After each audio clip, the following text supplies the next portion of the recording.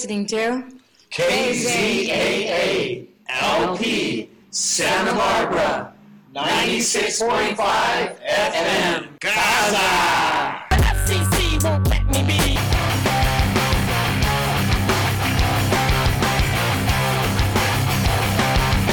We are one. We are one. Like a civilization. Yo, do we have the Dr. Dre of hardcore on the line? Sure. I've never heard that one before. What's up, dude? How are you doing, Dylan? I'm doing good. All right, so what's up to everybody listening on Spotify? You'll be obviously interview would have already happened if you're listening on Spotify, so you know what you're listening to. Real quick, let the live radio listeners know what's going on. So we are joined now via the KZAA phone line by Roger Camaro. You know Roger from bands like The Warriors, Retaliate, No Motive, Ill Communication, owner of Bright Light Studios, the mind of production and technical genius behind records from bands like Out of Trust, Peaced Out, In Control, Retaliate, Nails, Dad Brains, and in Andy Franchier's words, a part of the best records out of California in the last 20 years. Roger, how are you? I'm doing good, man. I'm doing great. Thanks for having me. Yeah, thanks for coming on. I hope that intro wasn't too much. Yeah, I appreciate it. That's tight. For sure, man. So we're live on KZAA 96.5 FM, which is the radio station of the historical landmark Casa de la Raza on the east side of Santa Barbara. Where exactly are you calling us from right now? I am currently at a place called Seaward Brewing in Ventura. Okay, nice. Is that downtown? Nope, it's actually if you know the area historically, it's a industrial space right across from what used to be the Alpine. Oh, okay. I know exactly where that's at. I went to a lot of shows at the Alpine in the early 2000s. I'm looking at what used to be the Alpine right now, actually. Oh, man. Rest in peace to the Alpine. Right? What a place. What memories. Yeah, definitely. I saw a lot of good shows there. Well, thank you so much for joining the show. You've been much requested. My pleasure. Yeah, you've been much requested by people to have on, so I'm glad we. Right on. Man, I had Joe Rivas last week and you this week. I feel like I'm just super honored. I am super honored. Right on. Just a bunch of old dudes talking it up. That's right. That's the best, man. The most experience and the most wisdom, and that's my favorite thing to talk about. I don't know if there's much wisdom coming out from my mouth, but I guess I got some experience. Yep, for sure. Okay, so before we get started, I got 2 questions for you from Zach Nelson. Oh, boy. The first question is, he said to ask you, why is there no bass on We Are One? Well, I would say that's a hard one, man. Honestly, maybe I was so fixated on metal guitars. I didn't intentionally pull it Injustice for All on that record, but the guitars just had to prevail on that thing. That's my excuse. That's a great record, man. I think it turned out just fine. Right on. Okay, the second question from Zach was, what are your thoughts on the Angels Rally Monkey? It's probably the worst thing that ever happened to Angels baseball. I am a diehard Angels fan. I love baseball in general. I do love the Dodgers also. So that gets a bit complicated a few times in the season. But I grew up as an Angel fan, so long before the stupid Rally Monkey was ever a thing, or Angels in the outfield, or whatever ridiculous things that people can rightfully use to talk trash about. I don't know, whatever. You know, it came during the World Series run, so it is what it is. It's super dated. I wish they would just find something new. I mean, they play Broham whenever anybody hits a home run. So why don't you just, build off of that? I'd rather that be a thing than have to hear the Disturbed song every time the Rally Monkey comes on. It's just all bad, man. Yeah. Well, we could stop for Like- a quick second and talk baseball because I grew up in Corona, California, which Right is on. not far from Angel Stadium. So in the Not at all, yeah. I mean, I started going to Dodger Stadium, in 1995, and Dodgers are my team. But I also love the Angels, and I was at Game 1 of that World Series that year. Right on. Yeah, I got super lucky. Got to go with a friend, and the Rally Monkey was alive and well during that time. I mean, that was the season the Rally Monkey was born, right? Yeah. So, It kind of worked that at that time, though. I feel like, like maybe in the midst of like a heavy playoff run, it kind of works. But I agree That with was you that just it's cheesy. outdated. Yeah, Mike Trout does not deserve that. He deserves better than he that. does, man. Yeah, Anything but the Rally Monkey, man. yeah, and I feel for you as an Angels fan. I'm not like one of those Dodger fans that hates like every other team around. Like I don't. Just the Giants, Yeah, just the Giants. And the Padres. But for sure. I got no beef with the Angels, man. They're in the American League. You know what I mean? Yeah, it's a different league, man. Like there will. I get that there's a rivalry. It's Southern California, whatever. But truly, until the two teams ever play a World Series against each other, it's just kind of like nonsensical hatred, I guess. Yep, I agree. Yeah, because I grew up I'm a huge baseball fan too. I won't go off on a rabbit hole, but I love baseball. It's the only sport that I really am tuned into. And I grew up on those awesome Angel teams that were like David Eckstein, Darren Erstad, Jim Edmonds, Oh, yeah. Adam Kennedy, Yeah. Francisco Garrett Anderson. Rodriguez, Garrett Anderson, Tim Salmon. Yeah, I mean, yeah, you know what's up. those were Benji Molina. Yeah, man. Those were the teams. good old man. days. Yeah. Jared for sure. Weaver. Jared Weaver, man.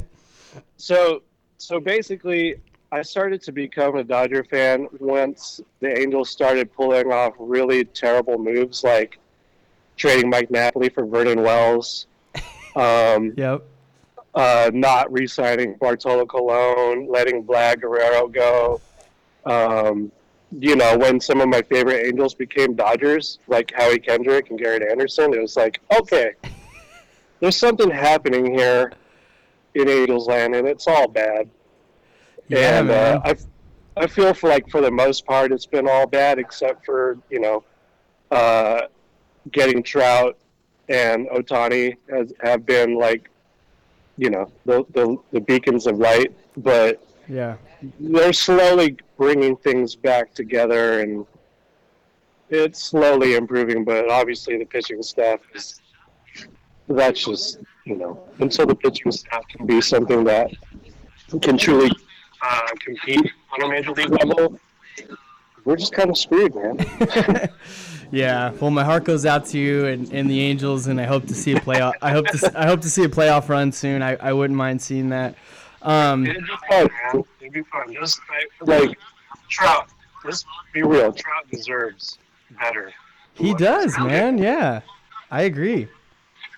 So hopefully for him that happens within his Angels career. I honestly, it would be a miracle if they got into the postseason this year. They just can't hold it together. Like every time they get over 500, they just go on a losing streak. So it is what it is. Yep. Baseball. That's right. Okay, one more surprise question from Joe Rivas. He wants to know, I don't know if this is necessarily a question, but I guess it is. He says, why haven't you taken responsibility for the broken headphones during the recording of the In Control demo at Ghost Chamber?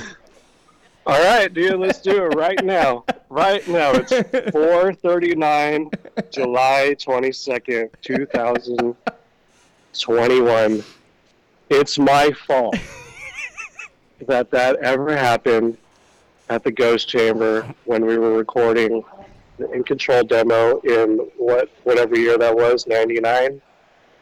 Yeah, I could still remember it to this day. There's only so many headphones to go around when you're doing gang vocals, and usually what Yeah. you do is you just kind of like pull them apart, not break them, but like widen them so everybody can kind of hear the speakers blasting through the headphones. And I believe it was my fault. I was holding a pair of headphones and pulling them apart, and they were not the kind of headphones that would go back to their normal shape. So, my bad. That's probably what made In Control the wonderful band that it was, though. It's somehow, I don't know. If I could go back in time, I would retract that demo. It's been a long standing fact that the demo doesn't have enough distortion on it.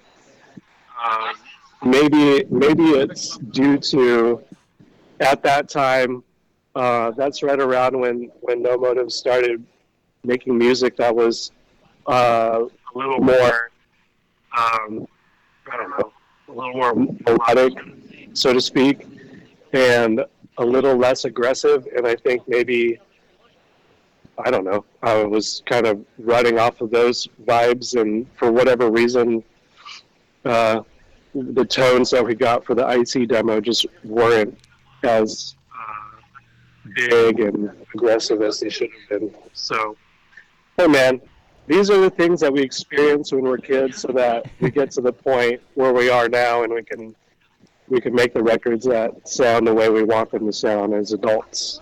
That's right. There you go. Well, yeah. Thanks so much again for joining the show. For sure. So, I know that you've got like your hands on a lot of projects, and you're doing, you're always working on a lot of stuff. I know that Ill Communication has a new LP coming out. Yes, sir. Yeah, and if you want to just say like what you do in Ill Communication and anything you can and want to say about the LP that's coming out. Yep. I play guitar in Ill Communication. Andy Franchier, Andy Diehard is the singer. Joe Martin, my bandmate and brother in the Warriors, plays bass. Matt Battaglia from a band called Rope and Hell Here plays the other guitar. And Chris Cribb, formerly of With or Without You, plays drums. All those dudes now live in Tehachapi, so I am the lone dude that is from out of town. But yeah, we just recently got done mastering our LP, which will be coming out someday in the future on Safe Inside Records. Oh, And nice. yeah, really looking forward to that record coming out whenever it does come out. Things are, until we have the artwork finished, which is going to be done by Johnny Phillips. We're kind of in limbo, just kind of waiting it out until the whole package is sent to Bert, and then we'll go from there. Try to figure out when to put it out. Hopefully, I don't know, maybe the middle of next year. You know how it goes with vinyl. It's Yeah, especially right now. it's like an 8-month waiting period or something like that. So Yeah. at best, I would imagine, I don't know, a year from now. That's just kind of how it goes, unfortunately. No, But it'll- it is what it is. It'll be worth the wait, man. I just want to say real quick, I love Ill Communication. I did an interview with Andy last fall. Yeah, I heard that. That was awesome. Yeah, thanks. I picked up the laser printed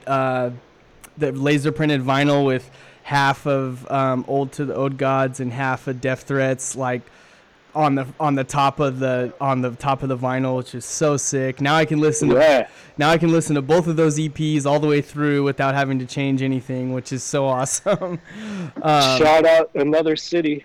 Yeah. For that. Yep. Cheers to them. That's super awesome. I'm super stoked with how that came out. Anything having to do with Ill Communications is just truly a blessing. I mean, like Andy said when you guys talked months ago, we just started that thing out of friendship and wanting to do something for fun. And honestly, I just wanted to make a recording when we made the demo. Like, I just wanted to make a recording so that Andy could have something to sing on, because he's a great dude, awesome hardcore singer, and like, I really I did not expect for Ill Communication to go on the journey that we've gone on already, and I'm very thankful for Another City and Safe Inside to be down with us and do what they're doing. So it's been sweet, man. For sure, man. Yeah, Ill Communication like already has such an epic sound. You know what I mean? It's just like every song is just so like just such a is just like a punch in the face, like in a good way though. Right on. Will we get some? You don't have to answer this because I know it might be top secret. Will we get some more? Will we get some more guest vocals on the LP? I think it's safe to say that we're not going to stop including our friends. Okay, cool. Any chance that we get to include them, we're going to do it. So, definitely, yes. Bold. Yes, and bold. Awesome. Looking forward to it. I also know there's a new foreign. If you want to talk about the new Foreign Pain. Most definitely. Yeah.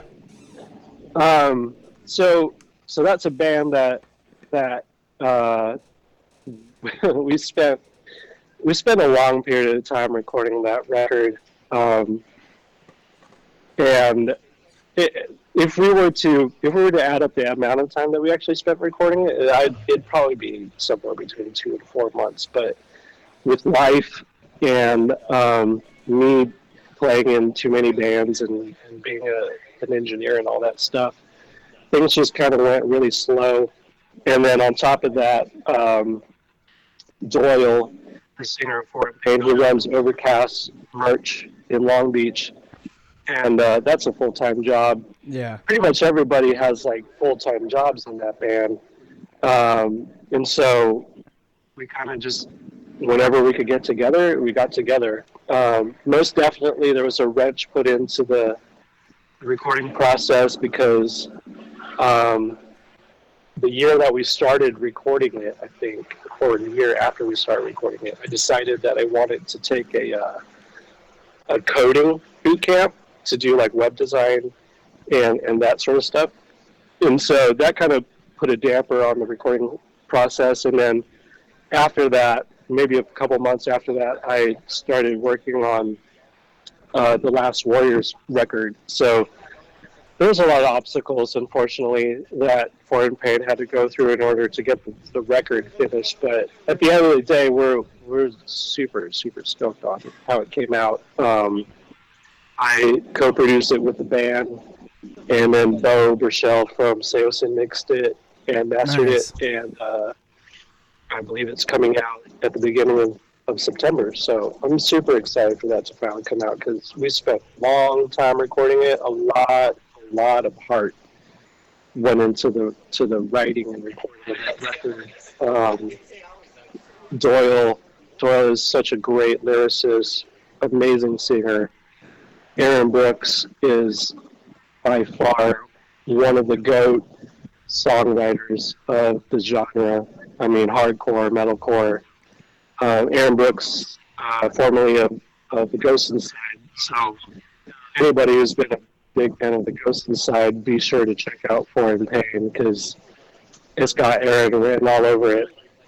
And then the band's rounded out by Sean, Daryl, and Cena. All of those dudes, just awesome dudes, without a doubt. For sure, man. Yeah, looking forward to it. Looking forward to both those records. So we're in Santa Barbara right now. The radio station is in Santa Barbara. I know you've played tons of shows as a musician. I'm just wondering if you have any memories of any shows up in this area, Santa Barbara, Goleta, maybe even here, Casa de la Raza. Yeah, most def, dude, for sure. So my first band by all means. We were early to mid '90s. High school punk band, kids, straight up kids. I don't even think I had a driver's license. We recorded it. Whatever we recorded at the living room in Goleta. Nice. So that's one thing. Obviously, the living room, as said by dudes for sure, like it was the place to play. It was the place to record. Zach and I played in Voice of Defiance. That's where we recorded the first 7-inch. Played shows. No Motive before I was in the band recorded at the living room. So that place has large historical meaning to us. All of the living rooms, because it was in multiple places. Yeah. And then,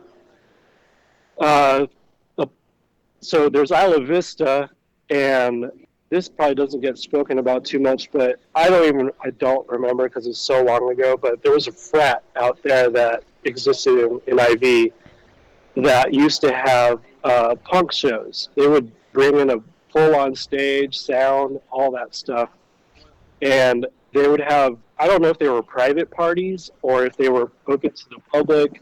Most likely they were like private to the frats, but you know how college life is. If you could get into the backyard or whatever that was that we played in, you're in.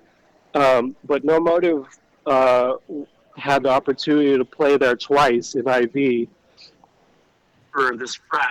One time we played there with Strung Out, and another time we played there with Unwritten Law. I think it was Unwritten Law. Nice. And those were hilarious times. That was the first time I ever saw Rockstar, the energy drink. It was before it became like a big thing. It was like what's this weird like Red Bull kind of thing. And of course they mix it with vodka. And that was my first time ever having like an energy drink, vodka drink. And man, you know how like bouncing off the walls. Yep. No pun intended. Good old Jaeger bomb. So yeah, those were kind of memorable parties. And then there was the Yucatan. Motive played there with man, I can't remember anymore, but so many shows happened in Santa Barbara between IV. I never got the chance to play the Pickle Patch. I saw Battery in Tenure Park there. But most of my memories came from the living room with Tan. And then, of course, Casa de la Raza. I was just talking to the other dudes who are also basically Retaliate. Retaliate's played there a few times, and I wasn't always a member of Retaliate, but I'm pretty sure I played at least one show at Casa de la Raza, which was awesome, as well as a band that I had around 2006, 2007 called Machines with Aaron Belcher from Stand Your Ground, Danny and Donnie Phillips from the Warriors, and then Steve Choi from RX Bandits. Nice. We had a band, and I know Machines played there one time. So I know the spot, and I know the history, and that's really awesome. Yeah, right on. Thanks for sharing all those. The living room, the Pickle Patch, and those. All of those spots are places that people often reference when talking about shows here. Over the years. Yep. So I grew up in Corona. Like I said, I grew up like a 10-minute skate away from the Showcase Theater in Corona. Yeah. So I was like, I was so lucky, man. Like, as a 14-year-old kid, just skating over to Showcase on the weeknights. For sure. I mean, I just looking back on it now, I just feel like I was just so lucky, I'm so grateful for that. And the Warriors were a big deal, man, at my high school in Corona, because you guys played Showcase quite a bit, if I can remember. And yeah, the Warriors were a big deal in Corona, and I think a huge part of that was just the wild show. At least one wild show I remember you guys played at. Do you remember what year it was? I think it was 05. Okay. It was either 05 or 06, right? Did Parkway Drive play that show? I can't remember. Possibly. I don't think you guys headlined. Okay. But you did headline at I think a few times. But yeah, I just wanted to ask you, like, if you have memories of playing Showcase. Yeah. Man. Well, I live in Irvine, so nice. That's like 20, 30 minutes from Corona, depending on traffic. I mean, it could be 20 minutes, it could be an hour. Yep, the good old 91. Yep. So I moved to Irvine to live with my brother in 1997.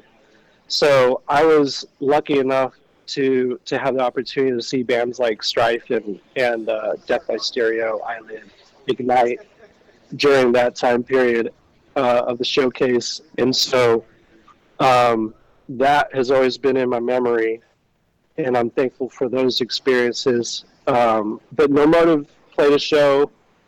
Both No Motive and the Warriors were bands long before I ever joined either of them. Okay. And so obviously both bands played shows at that venue before I ever was in the bands. But I do remember playing at least one show with both of the bands. And I mean, like everybody knows, it's got so much history. Yeah. It's the everybody that goes to the shows is just ready to throw down, and it's always a great time, you know. Yeah, for sure. That's why it's such a sacred venue to people rich with history. But I think the last time, or maybe the only time I played with the Warriors there was, I believe it was Parkway Drive's first U.S. tour they ever had. And at that point, they were not a known band here in the U.S., so they were opening. I couldn't tell you if it was our headlining show, or if it wasn't that tour, it could have been with Comeback Kid, maybe. But I don't think that Comeback Kid came here, because I played 2 tours with the Warriors, but I was just a fill-in drummer for Donnie, because he was still technically the drummer at that time. I didn't join the band until I guess 2000. I've played different roles. Yeah. Like I've produced and engineered all but one record. The one record being Genuine Sense of Outrage, the first record for Victory. Cameron Webb produced that record.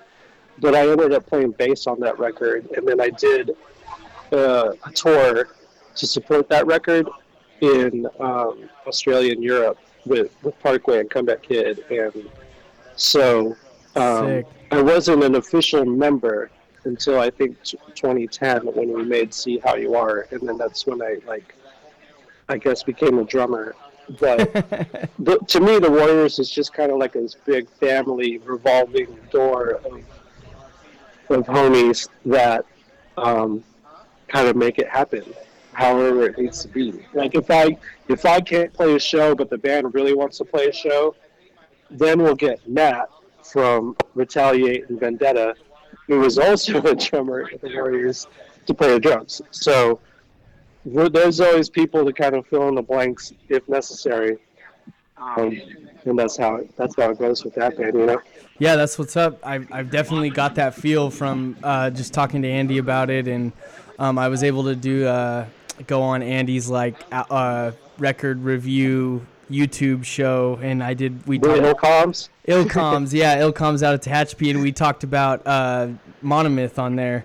Cool. Yeah, which was really cool. But yeah, thanks for sharing all that stuff.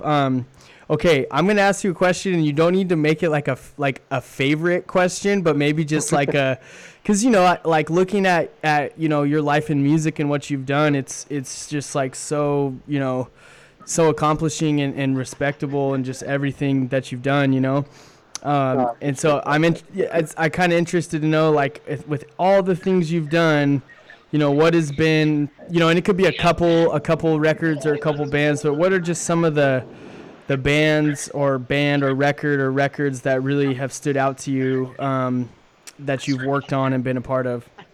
Ooh, that's a tough one. That's a tough one. Well, the first really, really big one for me, I think, would be No Motive's Light Breaking, the last record that we made for Vagrant.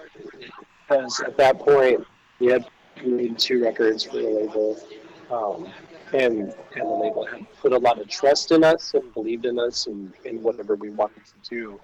And so they kind of just gave us the keys to the car and said, "Hey, if you want to make a record, and you know what you want, go do it." So we just rented out the studio that we had made our first 2 records at, and made it home, and made that whole record by ourselves. Nice. And so that was kind of like this huge accomplishment for all of us to, not have somebody like Trevor Keith Yeah. and Chad Blakeman kind of like calling the shots and, walking us through the journey from making a record. We put it on ourselves. So that's a big one. For sure. That's awesome. Yeah. I'd also say, it's hard, dude. I'm an extremely sentimental person. So making every record to me is it means a lot. It really does. So it's hard for me to pull them and like pick one over the other. But making Monomyth, the last Warriors record, was really, really fun. Yeah. We just wanted to go as far as we could on creativity, and I've said this to Joe plenty of times, the bass player of the Warriors and of Communication. Like, whenever we make a record, we're just on this magic carpet ride. We don't know where we're gonna go, but we're just on the journey, Yeah.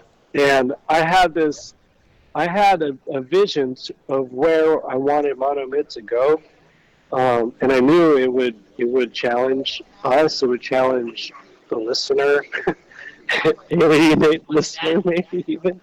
But it's, to me, making music as of now, 41-year-old, I had to be challenged.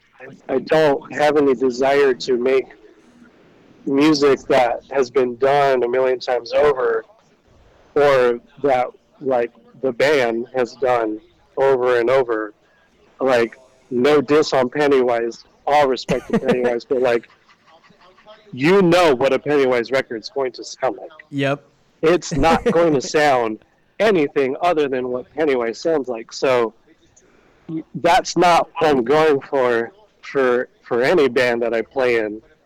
And that's kind of why Monomyth means so much to me, is because I feel like that's our version of Dark Side of the Moon. That's what's up right there. And we pulled it off, and I'm stoked on it. And of course, there's people that are super bummed on how it came out. There's people that love it, and if you hate it, go listen to War is Hell. There's all kinds of other records you could go listen to, but you don't need another version of War is Hell. Just listen to that one. You know what I mean? Like, keep progressing. That's why I love bands like Snapcase on the playlist. It's like, there is not one Snapcase record that sounds like another, and that's what's up. For sure, man. Yeah, I definitely, it's cool to hear you talk about Monomyth, because, I listened to it heavily for a few weeks, and then Andy and right on. Yeah, and then Andy and Ryan and I were able to talk about it on their show, and it does feel like a journey. I think I even said that when we talked about it on the show, like, from beginning to end, it takes you to all different places, and there's a lot of surprises.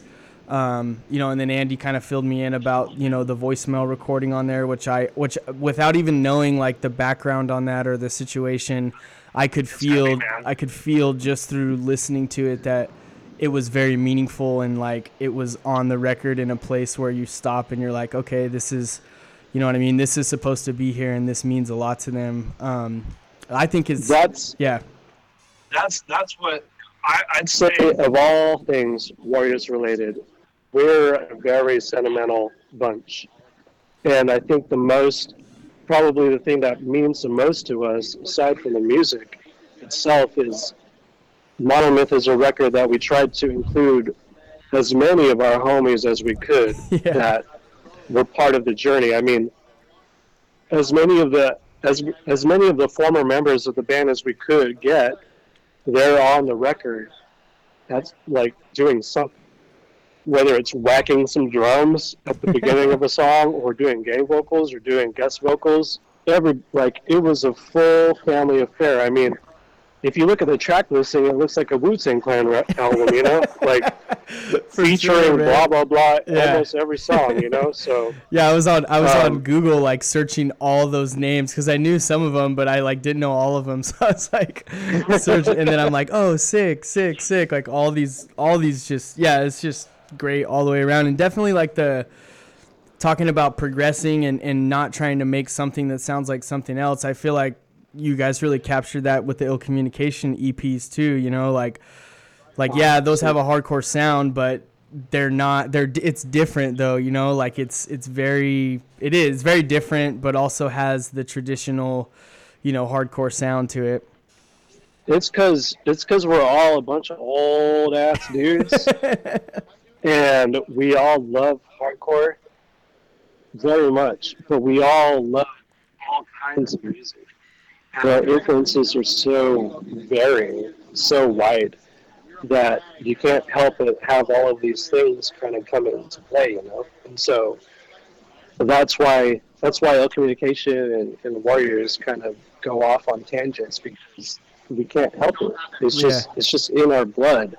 Same with No Motive. I mean, we've been a very schizophrenic band. If you listen to a record, you're like, where are we going? You got some songs that are got clean guitar, acoustic guitar, whispering, and then you got metal riffs, you know? Yeah. We can't make up our mind, and we don't want to make up our mind. We want to have our cake and eat it too, musically. So Yep. that's just what ends up happening. And I think only with a band like Retaliate can we kind of like hone in on like the goal and keep it a little more tight, a little more locked in, you know.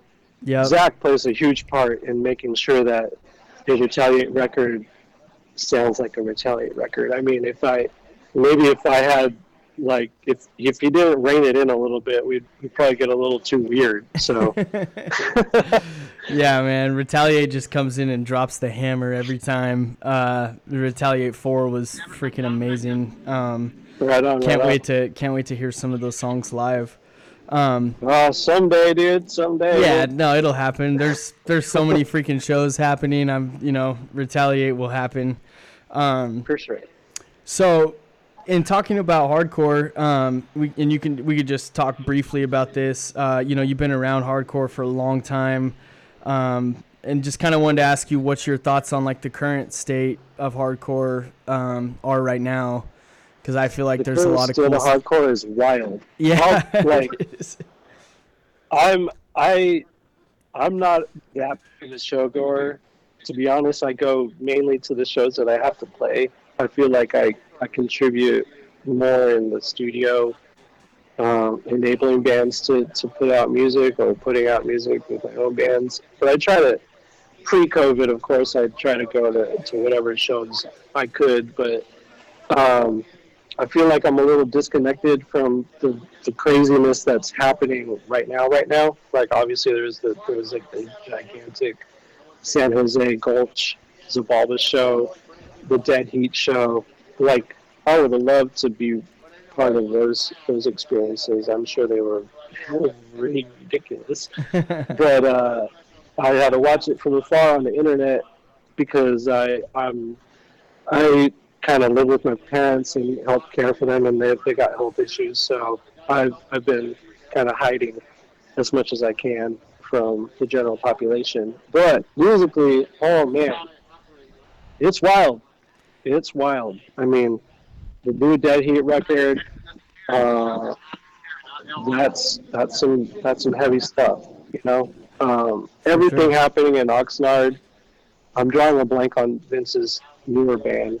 Cosmic something.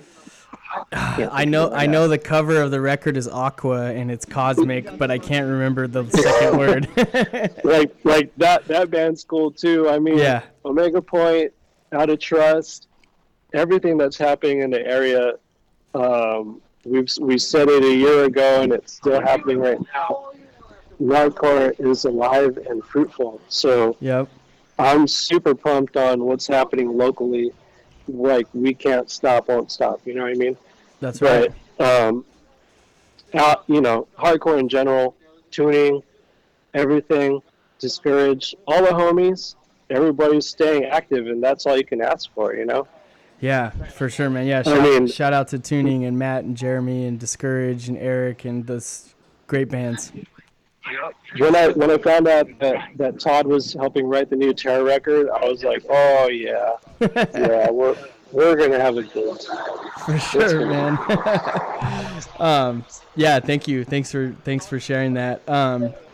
So if you want to, I kind of got to be wary of time here. We got about 20 minutes. Okay. I really want to talk to you about like music production, and kind of just like what inspired you or motivated you to get into music production, because not everybody gets involved in hardcore and plays in bands, you know, and then goes on to do what you've done and what you're currently doing, which obviously has transformed a lot probably from when you started to where you're at now. So if you want to just kind of talk, yeah, no, for sure, man, you're a goat for sure. If you want to just kind of talk about that, like what inspired you to get into producing, and you know, how did that start and progress to where you're at now? Well, I'm very, very blessed to have my older brother, Raymond. He's 8 years older than me, so he had the upper hand on all things music related. And on top of that, my parents love music. So I grew up with a turntable in front of my face, you know, my whole life. And Nice. So whether it was Engelbert Humperdinck or Paul Anka records or Beatles, there was some sort of sound emanating from the speakers from an early age. And then when I was at an age that I could understand that my brother was into music, that was during the time when bands like the Pixies and Depeche Mode were really, really big for him, as well as like Joy Division. And so from a very early age, I was exposed to a lot of cool music. I heard Bad Brains when I was like, I don't know, second grade or something like that. Nice. And so having this wide range of musical creativity kind of thrown into my eardrums, it really had set me on the course at an early age. And then on top of that, my brother is also a musician, and a multi-instrumentalist. And so I just kind of grew up with musical equipment around our house. My parents had me taking piano lessons since, like, I don't know, first grade to second grade. So I kind of was hit with the musical discipline to a certain extent from a very early age. And so all of it kind of stuck with me. I mean, I did enjoy the piano, but as soon as there was a drum set at my house, it just kind of, like, it opened up a whole other, like, avenue of opportunity to make sounds. And then Ray also had musical recording equipment. He had like a reel-to-reel machine. We had a tape deck that had microphone inputs, and so we basically tinkered around recording stuff way back in the day. And you know, I never got over it. It was always the focal point of my youth. And fast forward, and I'm 41, and I still love it as much as I did when I was a little kid. So, of course, the advancements of all of that stuff is, you know, light years from when I was 5 to where I am now at 41. So being on that journey has been very, very amazing and mind blowing. And I really couldn't ever have been in this position without my brother or my cousin Roger, who's also a musician, who's maybe 5 years older than my brother. And literally, I was just surrounded by music since I was a little kid. So it was kind of like, you can't give it up. It's in your blood. It's in your heart. It's in your soul. It's who I am. So, that's just kind of how it is. Like, I've kind of failed in all things non-musical related. But when it comes to music, I guess I'm doing okay, So, Yeah. I'm thankful for all that sort of stuff. But yeah, the journey started at a very, very early age, and obviously it hasn't slowed down. So For sure, man. Yeah, I mean, when you're dialed into something and connected to something when you're that young, and you don't want to stop when you're that young, then it's probably going to be something, that you intuitively are good at and just want to remain doing. I don't want to ever stop, man. I don't. There was a period there where I felt like I needed to do some grown stuff. I went on that coding boot camp. I could have gotten a job and working in tech, and it just, I don't know, something in me said, it's good to have that knowledge. It's something to fall back on, but you're on to something, so just keep following it. On top of that, it's good to be challenged by your friends, by your peers. I spent over a decade working with a band called RX Bandits, being their front of house engineer, their tech, and they're like some of the most talented people I've ever known in my life. And to be surrounded by dudes like that for a decade, without them even trying to do it like in earnest, just being around them pushes you to like be better, to progress. And so to have those dudes around, and then of course I played in Machines with Troy, the guitar player, keyboardist of RX Bandits. We also play in a band called Feast Out. And so when you have your peers constantly pushing you to be better, to challenge yourselves, it kind of, it just rubs off on you, and you can't let go of that sort of thing. You can't be stagnant. You can't just get comfortable in your own thing. You just got to keep seeing what you could do that would be different. Yeah, for sure, man. Okay, this is gonna be kind of like an intense question to answer. not intense, but just like, I don't know. It would probably take a whole nother hour. But a lot of times on this show, I've done it with like creating a tape, like a demo tape. I've done it with zines. I interviewed Bert to Last from Safe Inside and kind of just got the behind the scenes look at like how to run a record label. And I kind of just want to ask, like, if you could just kind of like a general outline of what goes into producing or creating a record. So is it just like the band hits you up and they're like, yo, we got all these songs done, we want to come into the studio and record it. Do they write in the studio? I'm sure that's different for every band. And then once they get in there, is it like, as far as your job, like what exactly, are you doing when it comes to like drums, guitar, bass, vocals, It really varies from band to band. There's bands that totally have everything together. They show up at the studio and they're like, what's up? We got 10 songs. Here's how they go. Let's record the drums, let's record the guitar, let's record bass, vocals. We're done. Sometimes it's like that. Sometimes people will show up with an idea, and it really depends.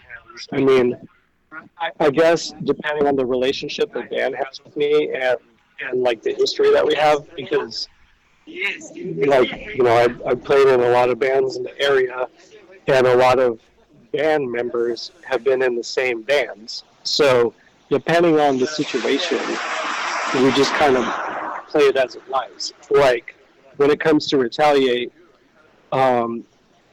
me and when Andy was in the band, we would just kind of like throw riffs into a voice memo, share them with the band, see what people are feeling, and then go from there. Start doing some live demos. Start doing a little more kind of deeper demos, and then you make a record. But then sometimes, like the Warriors, we won't have a demo, and we'll just write a song, and we'll be like, all right, well, there it is. That's the song.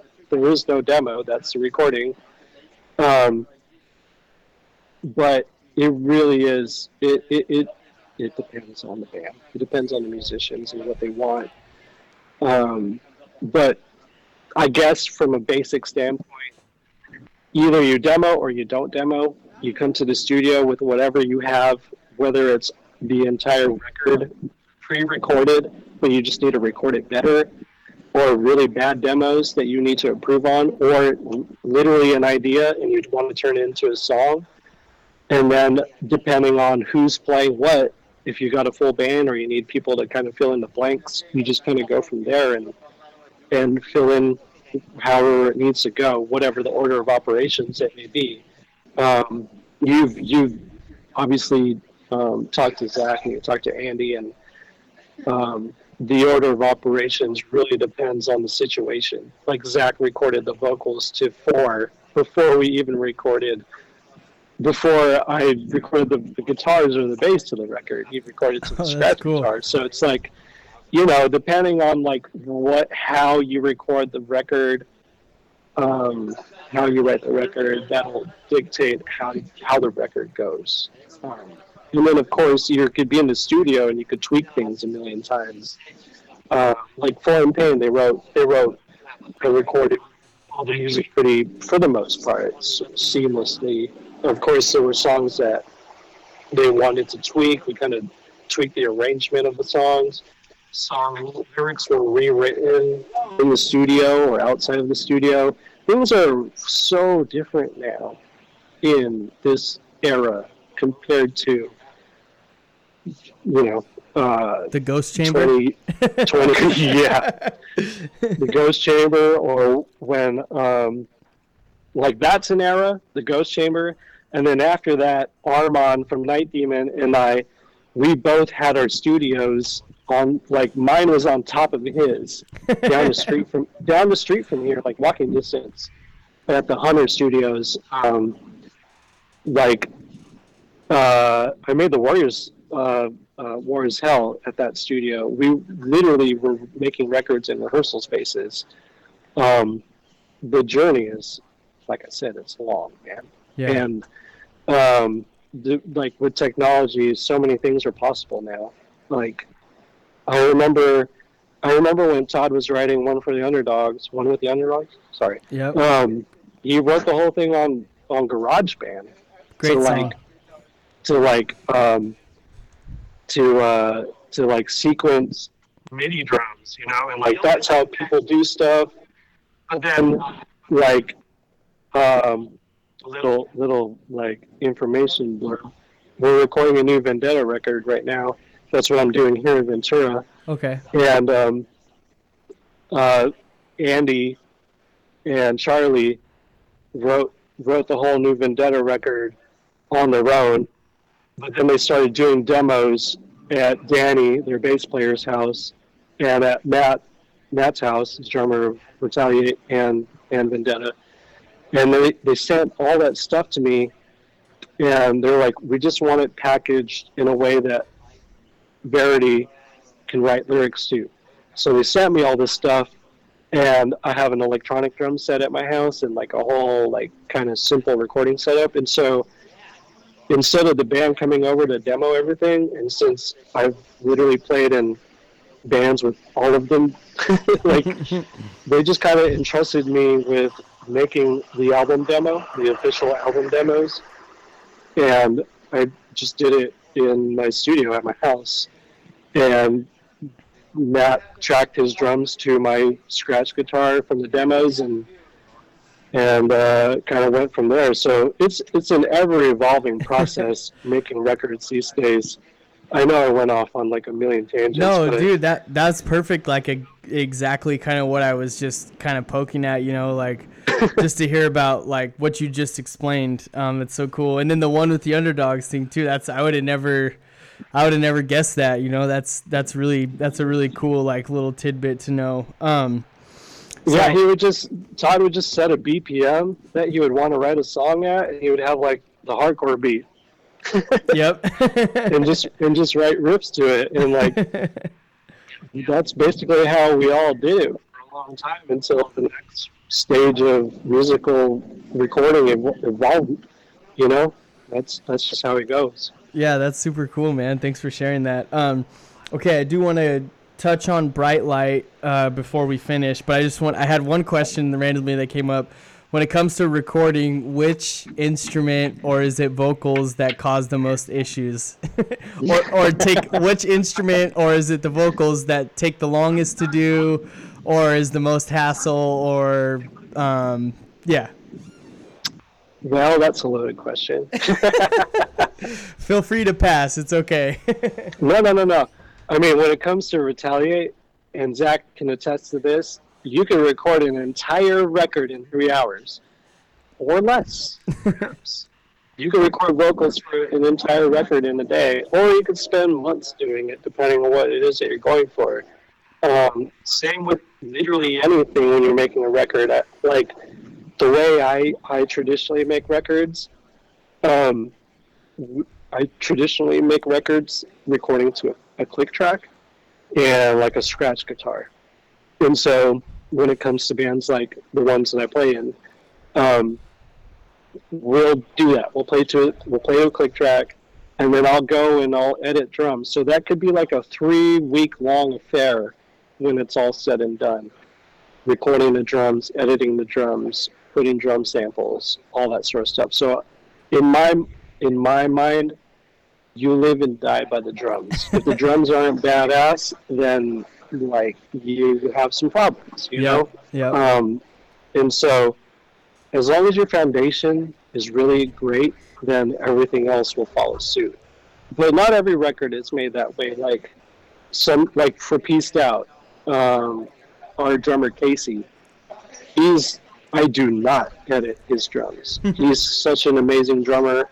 I will not touch his drums. So if it takes him 1 take to do drums, 20 takes, 40 takes, whatever it takes, we'll get it the way he wants it, but there will be no doctoring of his drums. So everything, I would say when it comes to guitars and bass, you're either good or you're terrible. We either keep the rigs simple or we use like 20 rigs to make the record, like whatever it takes. But traditionally, I would say drums and vocals probably take the longest. For sure. Yeah, thanks for breaking that down. So there you go for all the drummers listening. Pressure's on, man. If you can't play the click track, you might not want to record with me. I'm down with whatever. Before I let you go, I just want to finish by just, so you obviously have Bright Light Studios going. I haven't been there in a year and a half, but yeah. Okay, where is it located at? We've been in downtown Santa Ana for a couple years now. I don't really run the place anymore.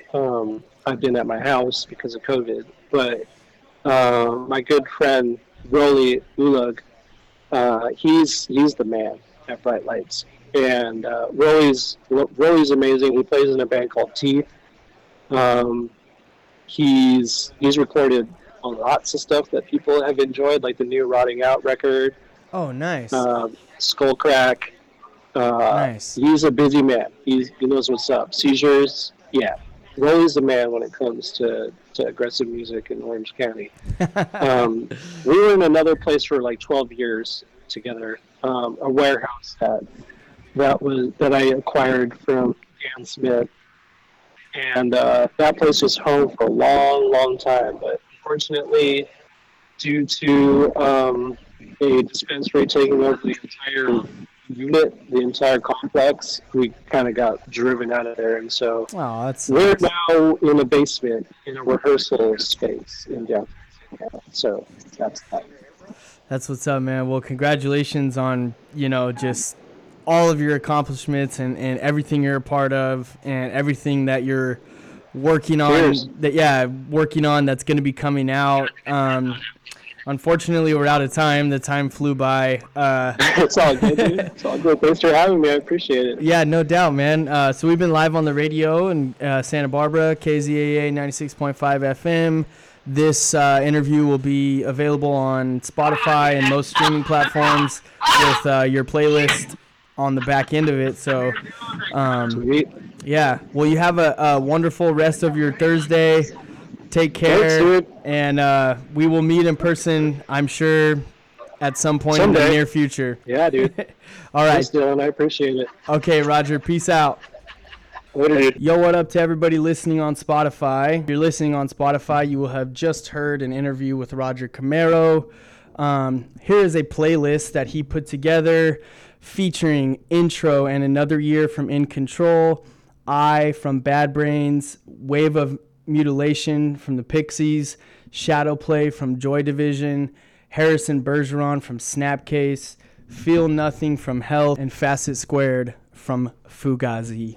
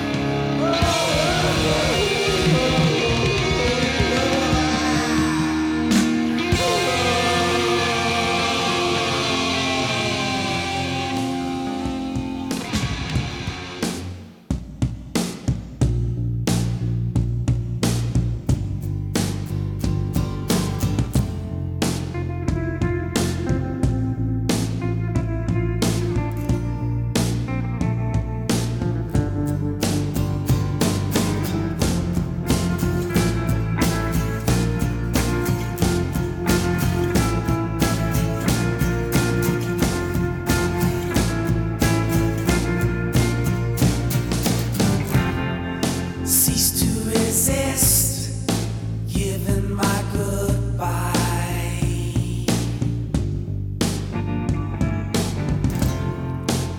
Drive my car into the ocean. You think I'm dead, but I sail away on a wave of mutilation, wave of mutilation, wave of mutilation,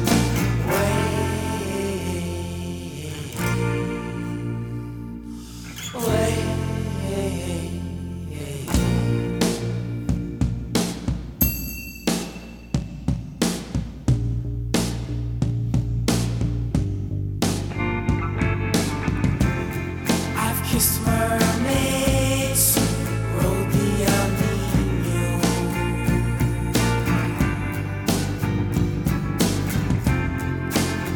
walked the sand without crustaceans,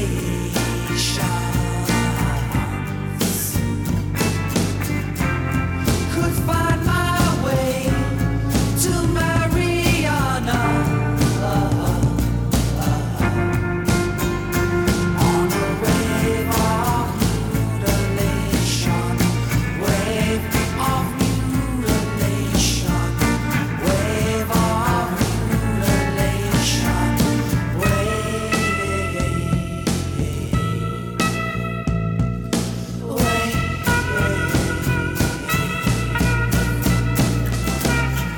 wave of mutilation, wave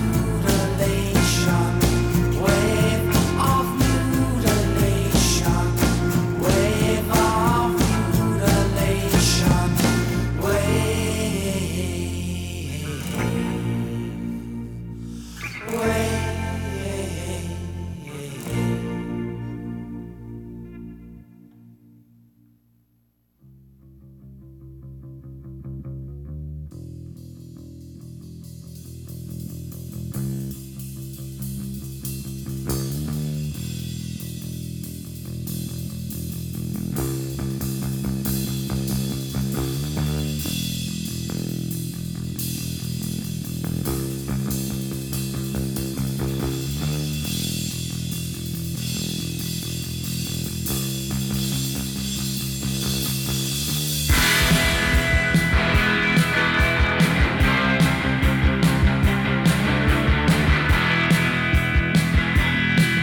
To the center of the city where a road's being waiting for you. To the depths of the ocean where a hope sank searching for you. I was moving through the silence without motion, waiting for you. In a room with a window in the corner, I found truth.